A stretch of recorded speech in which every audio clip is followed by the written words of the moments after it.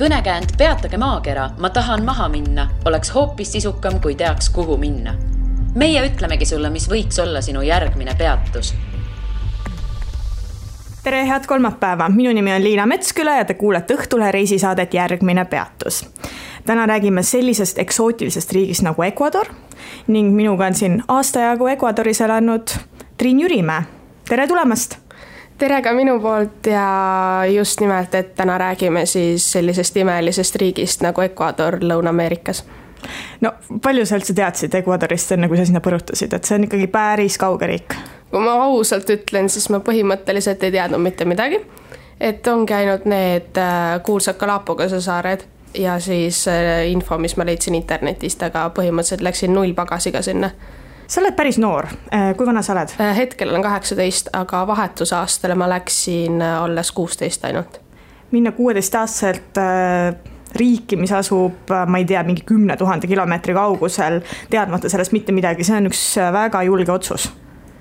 Et mina isiklikult ei kartnudki üldse minna, et filmide mõjutusel kuulus üksinda kodus, et ma kartsin minna vale lennuki peale, et see oli põhimõtteliselt ainuke hirm, aga nagu ma lihtsalt läksin ja olin hästi nagu valmis kõike vastu võtma ja tundus siuke nagu elu parim kogemus ja lõpuks tuligi välja, et oligi. Kus üldse said sellise idee, et läheks Ecuadori? Tead sa laulu Ecuador, sa päris noor, tead seda ikka? Ja ikka muidugi tean seda laulu. Et ma käisin sellise organisatsiooniga nagu Jufu Eesti ja oli pakkuda ligi üle 30 riigi, aga kuna Euroopa oli minu jaoks täiesti väljas, siis ma mõtlesin, et läheks kaugemale ja lõpuks jäi sinna ladina poole ikkagi, kuna hispaania keel ja muusika ja tants on nagu alati südames olnud ja siis lõpuks Ecuador oma väiksuse poolest osutus selleks õigeks riigiks. Aga mille järgi siis sai riik valitud? Et seal Lõuna-Ameerikas on terve rida superägedaid riike, et kus igal pool võiks pikka aega veeta? Kohe kindlasti, et ma loodan, et ma tulevikus saan ka veel Ladina-Ameerikas käia, aga Ecuador just sellepärast, et see tundus õige, et kuidagi südametunnistus või kõhutunne ütles, et ma pean sinna minema ja siis muidugi see, et Ecuador on hästi siuke pisike võrreldes teiste riikidega ja õnnestus nagu reisida kõik 4 regiooni läbi, mis seal on ja näha nagu hästi palju. No ega ta nüüd nii pisike ka ei ole, okei, võrreldes näiteks Brasiiliaga, Argentiinaga, aga reaalsuses, kui palju seal inimesi on, et ikka mitu miljonit? Ja kõvasti rohkem kui Eestis. Ja ikkagi ma mäletan, et kui tahtsid ikka sõita ühest otsast teise, siis ikka vähemalt 12 tundi. Ja 12 tundi bussiga täiesti tavaline mägede vahel loksutad niimoodi, et väga tavaline. No need mäed on ka sellised, et süda läheb pahaks varsti. Ja see on ikka mägi, mitte nagu Eesti mõistes mägi. Et Eestis on meil väiksed siuksed muhud ja künkad, et seal on ikka reaalsed mäed 3000 pluss ja. Kas sa hispaania keelt oskasid, kui sa selle all läksid? Sa kuigi muidugi väga noor, ma sellist asja küsin, aga siiski võib olla. Põhisõnad ikka oskasin ja siis por favor ja täpselt sellised adios miho nagu seebikates ja täpselt just need nii-öelda ma hakkasingi ütlema, et need seebika sõnad, mille peale see dublatsioon ei jõudnud, et neid ka teadsid, aga mis sa teed nendega põhimõtteliselt, et jäta mind rahule ja pane põlema ennast mingi siuksed asjad, mida sa näiteks ütled taksojuhile, pane põlema ennast või mida ta teeb sellega, et põhimõtteliselt et ei oska mitte midagi ikkagi. Kuidas siis oli, et kuidas see õppimine seal käis?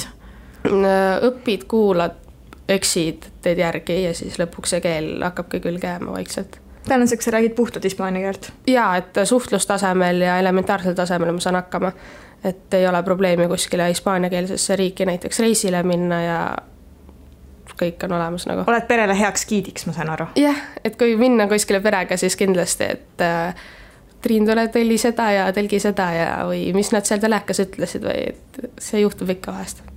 Kus sa seal elasid? Ma elasin ise Lõuna-Ecuadoris linnas nimega Machala ja see oli Peruu piirist mingi 1,5 tunni autosõidu kaugusel, et mul õnnestus ka seal käia. Aga räägi sellest linnast, et kui suur ta on, milline see on? Ametlike andmete järgi on seal 300 000 inimest, kui ma ei eksi, aga tegelikkus on ikkagi hoopis teine. Et seal on kõvasti rohkem, et peale ligi 500,000, kuna see linn on arenemisjärgus just, aga seal on ka vaesust hästi palju näha. Minul õnnestus oma enamus aega veeta seal ikkagi nii-öelda Eesti mõistes nagu Tallinnas või siukses jõukamas linna osas. Aga ma nägin ka siukest hästi vaheset, kus on põhimõtteliselt ongi seinad ja katus ja vaata, et tuul läbi ei puhu. Et ka siukest asja võib näha. Aga tegelikult see on hästi tore, mõnus, sõbralikust täislinn, et kindlasti soovitan minna.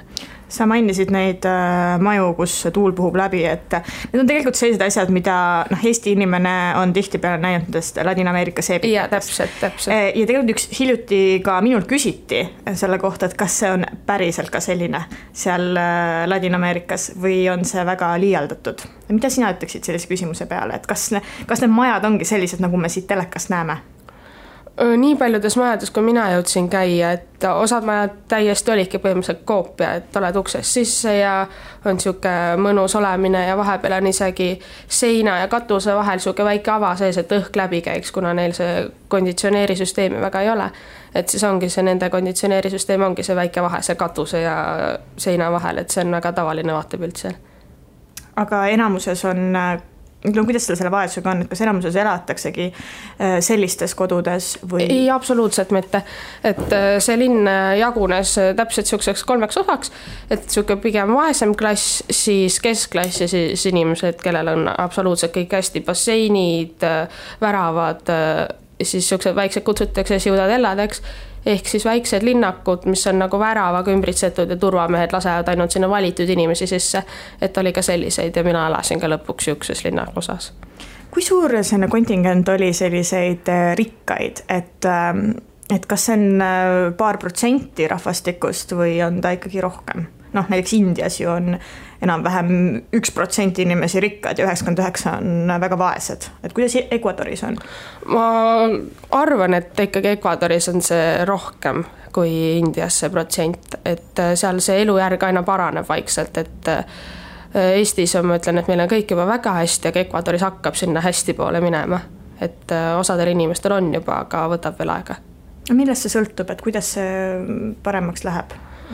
Seal oleneb haridusest hästi palju. Seal on, kui sa saad hea ameti peale ülikooli, et hästi populaarsed on seal arstiteadus ja juura ja kõik sellised asjad, et insenerid on väga hea palgalised. Et kui sa siukse ameti peale satud, siis sul on nagu elu väga hästi. Aga kui sul alguses kohe ei vea ja võtab rohkem aega, siis lihtsalt peab nagu veel õppima minema ja lootma, et läheb hästi. Aga seal on kõik võimalik, et ülikoole on seal hästi palju ja võimalusi on seal õppida hästi palju, et ei ole absoluutselt probleemi. Peab ise endal nagu tahtmist olema ja proovima. Sa tõid välja umbes nii 3-4 ametit, et arst, jurist, insener, võib-olla mõned veel, et kas need ongi need vähesed ametid, millega sa teenid hästi ja ülejäänud 100 ametid on need, millega sa elad väga vaeselt? Ei, et lihtsalt need ametid ma oskasin nagu näiteks välja tuua, et seal on ka, kuna Machala on maailma banaani pealinn, siis banaanikasvatused on hästi levinud seal ja banaanikasvatustega tellitakse ka hästi.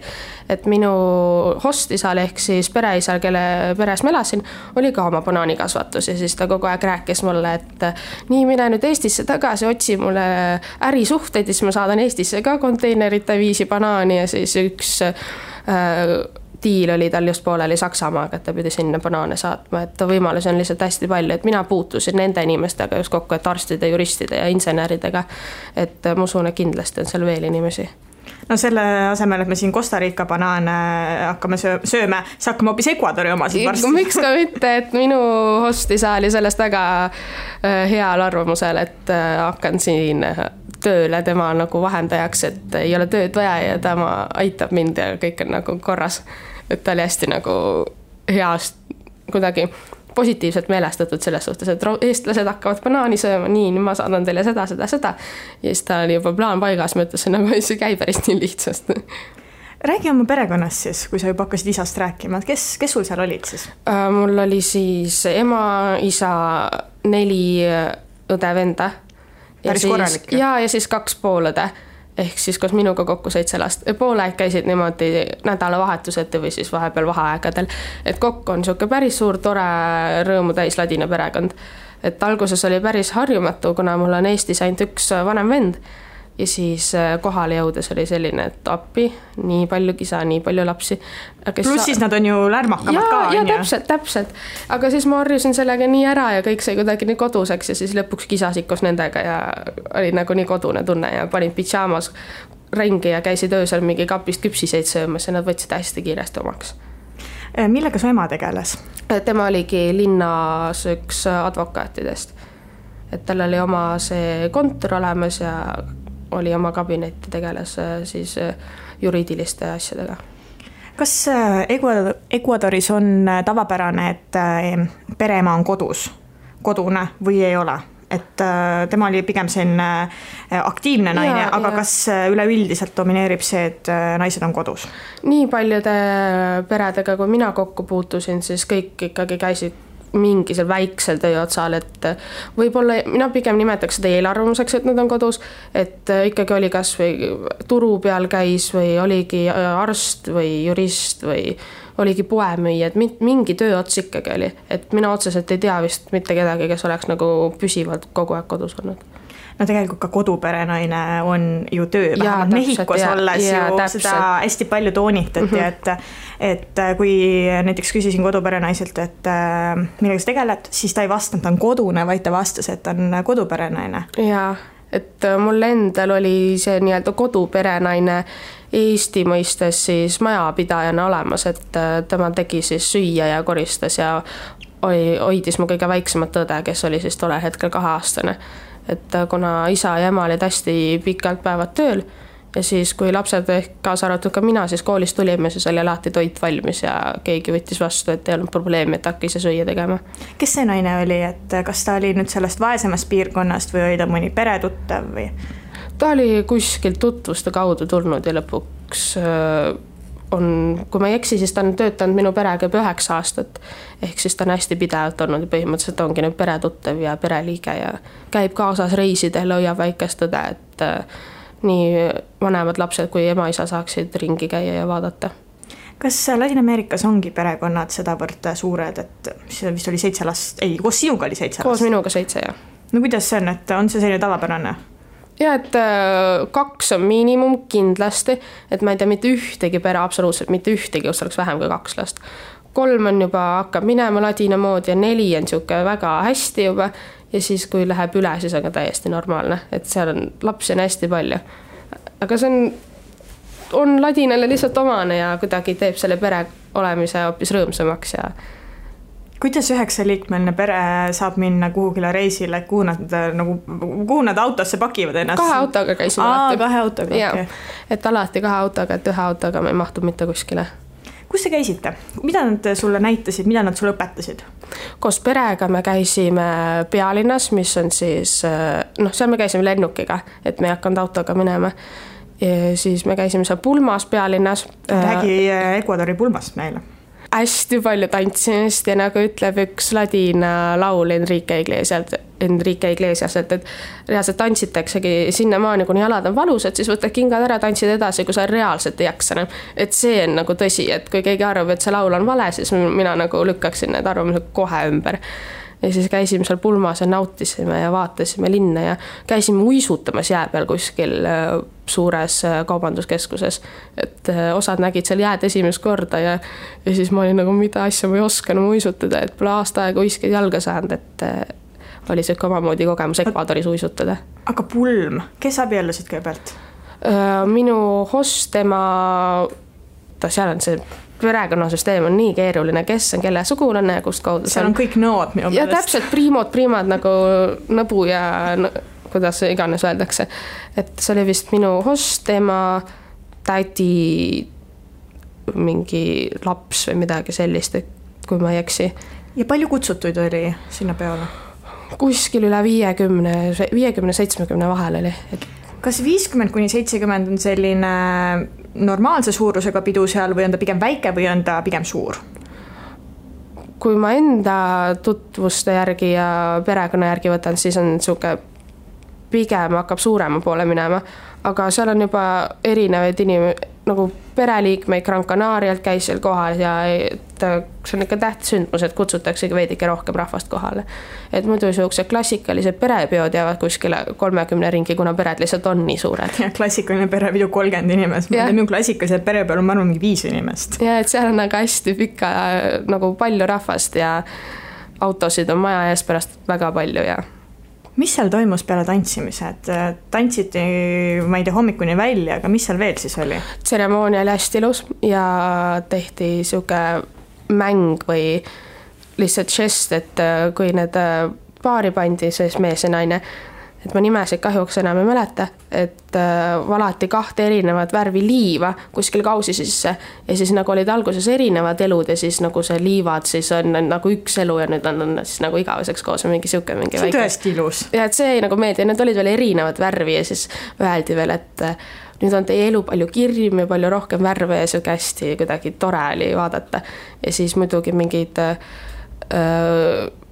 palvused, kuna enamus rahvast on seal usklikud. Aga kui pikalt pidutseti üldse? No alustati, vähemalt väideti, et alustatakse kell 8 õhtul. Aga nagu mañana ehk siis homme, siis heal juhul saadi 9 alles nagu kuskile peotelgi alla ja siis pandi kuskil 4 välja, kui ma ei eksi. Ma mõtlesin, et ikka mitmepäevane pidu on. No, mina jäin 1 päevale, pärast teised panid edasi, ma kuulsin veel seal. Et okay. Me läksime nagu kooli tõttu tagasi oma linna, et see oli ikkagi pealinnas, et lennukiga läksime.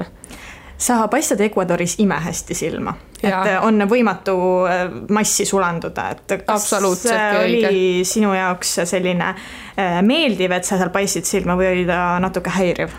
Alguses oli harjumatu, kuna klassikalised eestlased on pigem endasse tõmbunud ja jalutavad sinust lihtsalt mööda. Aga seal on absoluutne vastand, et vilistatakse järgi, plaksutatakse, vaadatakse, tahetakse pilti teha, arvatakse, et see oli mingi kuulsus ja nii edasi. Kas oli paljudel piltidel lõpuks poseerimas? Koolis küll. Kui ma esimest päeva kooli sattusin, siis kõik olid nagu, et tule teeme pilti ja taheti kogu aeg küsida, kus ma olen ja mis ma teen ja miks mul juuksed sellist värvi on ja et miks mul silmad sellist värvi on. Ja kuidas sa selgitasid neile, et miks su silmad sellist värvi on, juuksed sellist värvi on? Ma ei oskanud nagu absoluutselt mitte midagi öelda. Kõige naljakam asi, mis mul nagu välimuse kohta tuli küsimus. Ükskord ühistranspordis. Üks naine küsis mu käest, ega ma haigi ei ole, et mul silmad sellist värvi on ja ma ei osanud talle mitte midagi vastata. No tõesti Ecuadoris ja Boliivias on nad absoluutselt teistsugused. Ja et tumedad silmad, tumedad juuksed, et ja selline natuke indiaani välimust ka, et ei ole selline klassikaline lihtsalt tumedapäine latino, et aga kas siis muutus sinaks selliseks häirivaks, ebameeldivaks lõpuks, et nad kõik sind vaatasid või oligi niimoodi, et nautisid seal tähelepanu? Ma lõpuks muutusin ise ka selliseks ekvadorlaseks, sest kui mina nägin mingeid turiste või heledanaalisi, siis ma hakkasin imekombel ise ka neid vaatama. Et ma nagu sulandusin enda arust väga hästi massi, et ma vaatasin appi, et mis nemad siin teevad, blondi peaga inimesed appi. Et nagu ise muutus ikka täpselt selliseks, nagu teised rahvad olid. Seal Machala linn, eks ju? Seal Machala linnas ei olnud väga palju turiste, ma saan aru, et see oli pigem mitte, et mina olin üks vähestest, aga seal oli nagu sisserändajaid või inimesi, kes on tulnud mujalt, et pealinnast näiteks kolinud Machalasse ja siis lihtsalt on nagu loomu poolest veitsa heledama nahaga või siis punapeaga või natukenegi teistsuguse välimusega, siis ikkagi keegi vaatab sind kuskile, aga lõpuks sa harjud sellega ära ja ei tee välja. Ja kui Eestis ei vaadata, siis tunned ennast halvasti? Alguses ma mõtlesin, no mis mul viga on, miks keegi mitte midagi ei ütle. Et mitte keegi ei vilista, mitte keegi ei tee mitte midagi. Keegi ei vilista. Et ma harjusin sellega nii ära seal, et alguses oli väga harjumatu. Aga nüüd ma olen nagu Eesti oluga jälle leppinud ja kõik on nagu väga hästi, et Eestis on ka väga hea elada, et ma ei kurda üldse selle üle. Milline on Ecuadori koolielu? Kuna seal on hästi palav, väga palav, siis meie koolipäev algas juba, kui ma ei eksi, siis 6:30 pidime juba koolis olema. Siis iga hommik algas nii-öelda rivistusega, kuna ma käisin koolis, mis oli just vahetanud oma nagu, enne oli militaarne kool, aga nüüd ta muutus nagu avalikuks kooliks. Ja siis läksid kooli 6:30 paika ja koju said kuskil 6:30. ja siis tunnid olid nagu 2 plokkides, et üks tund oli 40 minutit, siis tuleb kohe teine otsa 40. See on ainuke paus päeva jooksul pool tundi söömiseks, vähemalt minu koolis oli niimoodi. Ja siis 2 korda veel siuksed plokid ja siis said koju.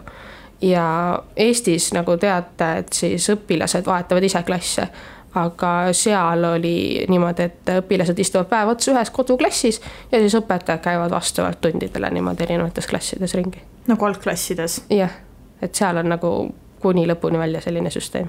Kas sa istusid seal tundides algul absoluutselt mitte midagi aru saamata? Täpselt nii ma tegingi, et üritasid kaasa teha neid kritseldusi ja pilte ja kirju, mis seal tahvli peal oli ja siis pärast kodus sõnastiku abil üritasid aru saada, et mida sa enam-vähem kirjutasid sinna ja siis üritasid lihtsalt kaasa teha nii palju kui said, sest isegi siis, kui mitte midagi aru ei saanud, siis läbi kirjutamine ja proovimine aitas nagu keeleõppele palju kaasa. Kui kaua sul läks, kuni sa hakkasid aru saama, et selle hetkeni, et kui sa said aru, millest see õpetaja seal klassi ees jahub? See on konkreetselt, kui kõigest tahtsin aru saada, läks mingi 3 kuud, et see hakkas vaikselt niimoodi tulema. Kõigepealt põhiasjad, siis natuke raskemad ja siis lõpuks kuskil detsembri lõpus ma võisin saada enam-vähem peaaegu kõigest aru. Ja siis rääkimine tuli samamoodi 2 kuud hiljem ja sorav rääkimine oli kuskil juba märtsis. Millises tunnis oli kõige lihtsam? Ja mis oli kõige raskem?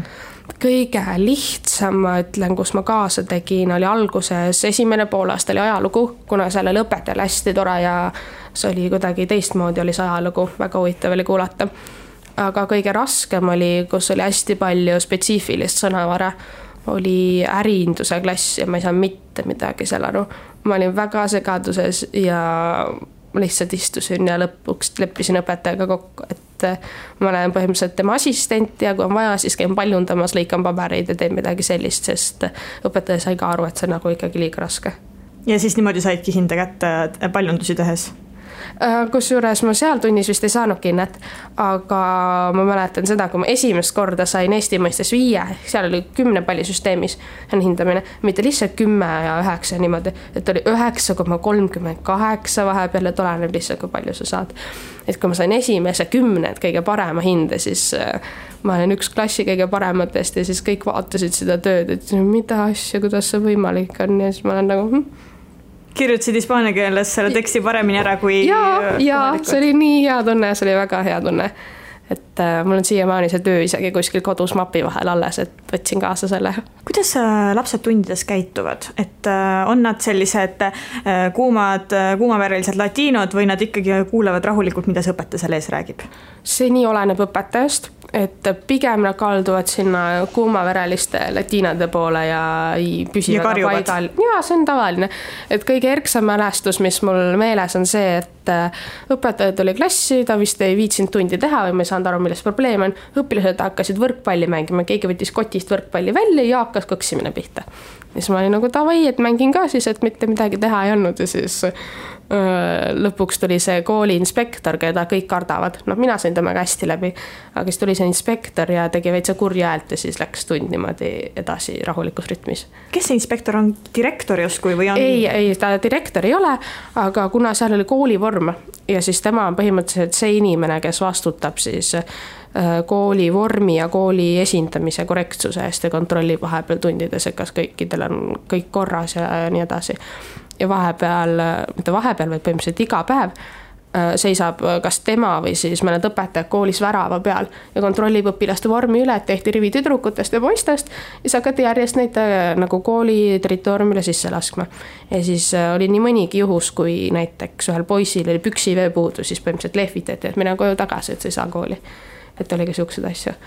Et lõpuks ei olnud nii karm, aga alguses kooliaasta algul oli see, et ei saa tundi, et sa pole korrektsed riides, et mine koju tagasi. No aga laps ei viitsigi tulla kooli, tuleb ilma püksivööta ja siis saadetakse koju, siis on ju tema rõõmse. Jah, ei, nad läksid seal väga rõõmsal näol koju vahepeal, aga mõnikord nii lapsed, kes olid nagu õppimisel hästi pühendunud ja vanemad võib-olla nagu lootsid neist hästi palju, siis oli ikkagi, et laske mind sisse, et mul on vaja kooli saada. Ja siis kirjutasid mingi seletuskirja vist, et miks neil vööd ei olnud või midagi. Ja siis näed lõpuks kooli. Kas koolivorm on igal pool kohustuslik või oli see vaid teie koolis nii? Nii paljudes koolides, kui ma kas mööda sõitsin või nägin või rääkisin teiste vahetusõpilastega, siis igal pool oli, absoluutselt igal pool. Ja mul oli isegi 2 vormi, ei 3 kokku. Et oli tavavorm, mida me kandsime iga päev, siis oli kehalise vorm, mida me kandsime päevadel, kui oli kehaline kasvatus. Ja siis oli nii-öelda paraadvorm ehk siis pidulik vorm, kui oligi mingi tähtsündmus. Räägi paraadvormist, et mis pidulikud sündmused teil olid ja mis siis toimus? Kuna paraadvorm oli ise hästi kallis, et üle $300 vist maksis selle tegemine, et mina seda endale isiklikku ei hakanud tellima. Aga see on ju tõesti kallis, kuidas inimestel raha selleks on? See ei ole ju nii jõukas riik, et kõik saavad. Ei olegi, aga seda on niimoodi vaikselt hakatakse maksma nagu aasta algusest. Ja siis laenataksegi õpilaselt õpilasele, et need on mingi ports välja tellitud kooli poolt, mis oli tasuta ja siis jagati niimoodi õpilaste vahel, et laenatakse. Et mina sain ka ühe tüdruku käest ühe vormi ja kui me käisime õpilastele pühendatud nagu paraadil, et näidata kõiki koole ja ettevõtteid, kes nagu tegelevad õpetamisega. Siis ma sain ka seda kanda seal seda vormi, paraadvormi ja kõndida läbi linna kõige pikema selle tänava kuskil ees reas oma kooli esinduses. Siis olid ja kõndisid, see uhke tunne oli. Ja siis muidugi lõpetamistel ja õpilasesinduse nagu presidendi valimistel ja sellistel üritustel oli ka osal vähemalt mingil kooligrupil oli kohustuslik see vorm kanda, et mitte kõikidele. No kas sa ütlesid, et neid laenatakse üksteisele, kas ühel ajal ei ole vaja neid kanda, et kui on see pidulik sündmus, mingi paraad, kuidas kõik ei saagi sinna.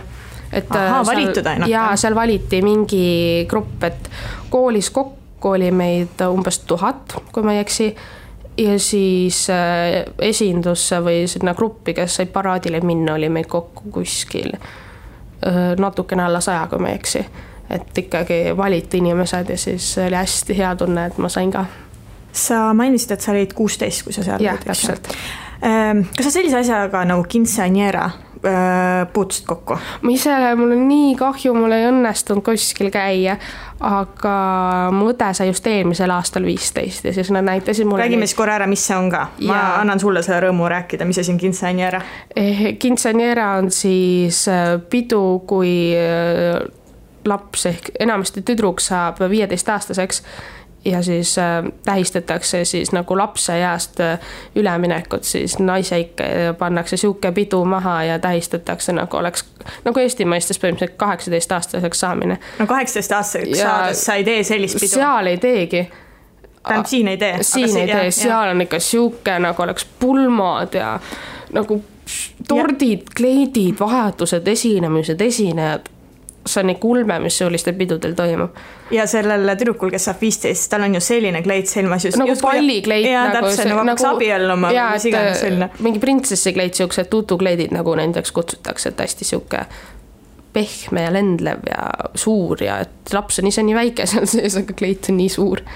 Ma olin Ecuadoris, siis ma rääkisin sel teemal ühe taksojuhiga, et ta kurtis seda, et parem on ikkagi poeg saada, sellepärast et tüdruku 15-aastase sünnipäev on ikka jube kallis lõbu.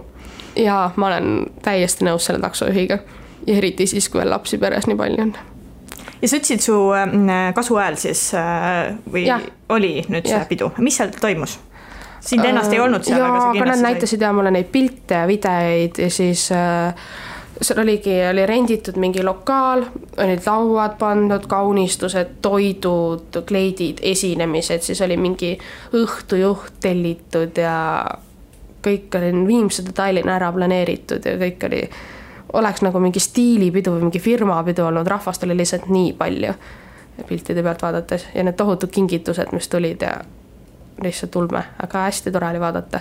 Kas sul on mingit aimu, kui palju raha selle reaalselt kulutati sellisele peole? Otseselt ei ole, aga see oli kindlasti vähemalt 5-kohaline, vähemalt 4-kohaline kindlasti. 4-kohaline, mis dollarid olid, seal on USA dollarid on Ecuadoris kasutusel, et see on ikka väga ulme. Et soleneb jah, et kui jõukas pere on, et seda võib ka nagu veidike väiksemalt ettevõtta, et ei pea hästi suured midagi rentima, tegema, et see ei ole nagu kohustuslik, aga lihtsalt vahepeal on seal selliseid tüdrukuid ka enda koolist, ma mõtlen näitena, et kes tahavadki olla kõige väljapaistvamad ja värvilisemad ja sädelevamad, et siis on lihtsalt vaja mingi suke pidu teha. ja kui vanematele selleks võimalused on, siis nad ikkagi enamasti teevad seda. Ja see tegelikult on terve Ladina-Ameerika komme, et see ei ole ainult Ecuador. Ja. Ecuador on kuulus ekvaatori poolest. Ja. Kas sa käisid ekvaatoril? Ikka käisid. Räägi, mis tunne on ekvaatoril seista? Ma kohe, kui ma sinna jõudsin, siis ma hakkasin hüppama niimoodi sealt üle ekvaatori. Oi, nüüd põhimõtteliselt kodus tagasi, nüüd läksin jälle ära ja siis hakkasin mingit sihukest mängu seal tegema. Kas sa käisid Quito lähedal ekvaatoril või? Okay. Et seal oli hästi nagu tore ja kuidagi mõtled, et appi, et olengi kuskil keskel, et sihuke nagu pilte olid näinud ja otsin nagu infot selle kohta ja siis mõtlengi, et issand, nüüd ma olengi siin, et see ongi reaalne koht, et see ei olegi mingi väljamõeldis. Kas sa proovisid kõndida mööda ekvaatorit? Tead, mis siis saab? Jah. Nii, mis tunne oli siis? Imelik oli olla. Minu kogemus oli see, et kui mul öeldi seal, et kõnni, eks ju, ja pane silmad kinni ja mul oli see tunne, nagu ma oleks purjus olnud, siis ma lihtsalt nagu hakkasin kõikuma edasi-tagasi. Et võib ka sihukest asja juhtuda, ma olin ise ka, et kuidagi imelik oli nagu mingi värin tuli sisse, aga see lihtsalt oli omapärane sellele kohale ja üks asi veel oli ju see, et väidetavalt sa kaalud palju vähem ekvaatoril olles, nii et hea meelega võisin seal olla. Tooge kaalud siia, eks ju, teeme selle kaalumise ära ja lähme edasi. Et ekvaatori kohta on hästi palju neid arvamusi ja legende ja jutte, et osad vastavad tõele. Ongi see, et vesi läheb teistpidi. Seda ma nägin, kusjuures. Sa näidati meile seal, et see päriselt see vesi jooksis ühtepidi ühel pool ja teistpidi teisel pool. Sa olid mingi katseid näidati. Kas sa nägid ka neid või? Katseid ma nägin ainult seda veevoolamist, aga mingeid teisi katseid ma ei näinud. Et kindlasti, kui ma nüüd tagasi lähen varsti, siis ma üritan ekvaatorilt uuesti läbi käia ja üle vaadata ka need katsed seal. Mis on peale ekvaatori veel selline asi, mida sa pead Ecuadoris külastama? Kui võimalus on, siis kohe kindlasti Galapagose saared.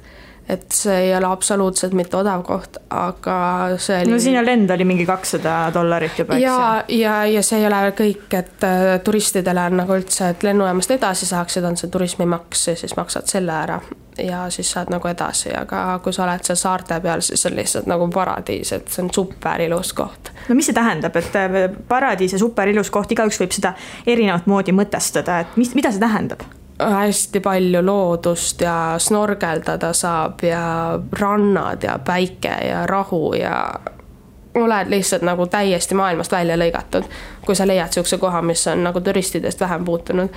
Et kuna ma ise sõitsin seal sihukese väikse jahiga ja teiste vahetusõpilaste seltskonnaga erinevate saarekeste vahel, siis me leidsime ka sihukseid kohti, kus oli vahepeal ainult meie grupp ja siis nagu silmapiiril ei olnud ühtegi laeva, mitte kedagi ja et nagu see oli super lihtsalt.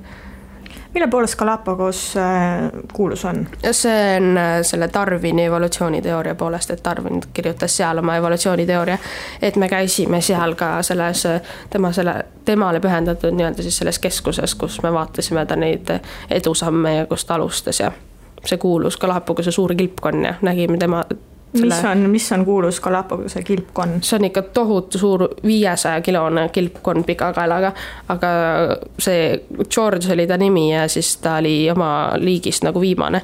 Et konkreetselt see Galapagose kilpkonn jah viimane, aga seal on kilpkonni tohutult, et ükskord terve meie grupp seisis tee ääres lihtsalt, et kilpkonn mööda läheks, sest ei tohi katsuda loomi seal, kuna üritatakse neile võimalikult loomulik elukeskkond seal säilitada. Ja siis me lihtsalt seisame ja ootame mingi 10 minutit, et see kilpkonn sealt mööda läheks. Et juhtus ka ega ta väga ei kiirustanud? Ei, tal oli aega ja siis ta hakkas sööma seal tee ääres ja siis me lõpuks ikkagi vaikselt niimoodi niferdasime ennast läbi põõsaste sealt mööda, et me olekski muidu ootame jäänud sinna. Mis on veel Ecuadoris selline äge asi, mida vaadata?